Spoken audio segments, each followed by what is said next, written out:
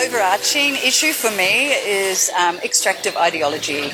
My work is focused a lot on mining and the communities that are frontline and impacted, and very often they're indigenous communities, even in Australia. So my work is focused in Australia, in the Pacific, and in parts of Asia.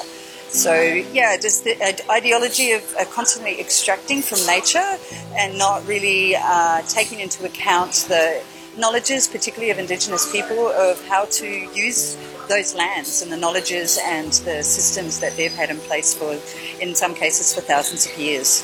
In the context of the global north, so Australia, for example, simply we need to reduce our consumption. We need some form of degrowth, or there's another term we call, which is post-extractivism. So moving beyond this extractive ideology, moving beyond mineral dependency, in the global north context, that would be circular economy, urban mining. So mining our tech, like our phones, mining the minerals and metals that are in our phones and reusing them instead of opening up new mines and new areas for extraction. In Papua New Guinea, where I work, those communities already have rich knowledges about their land.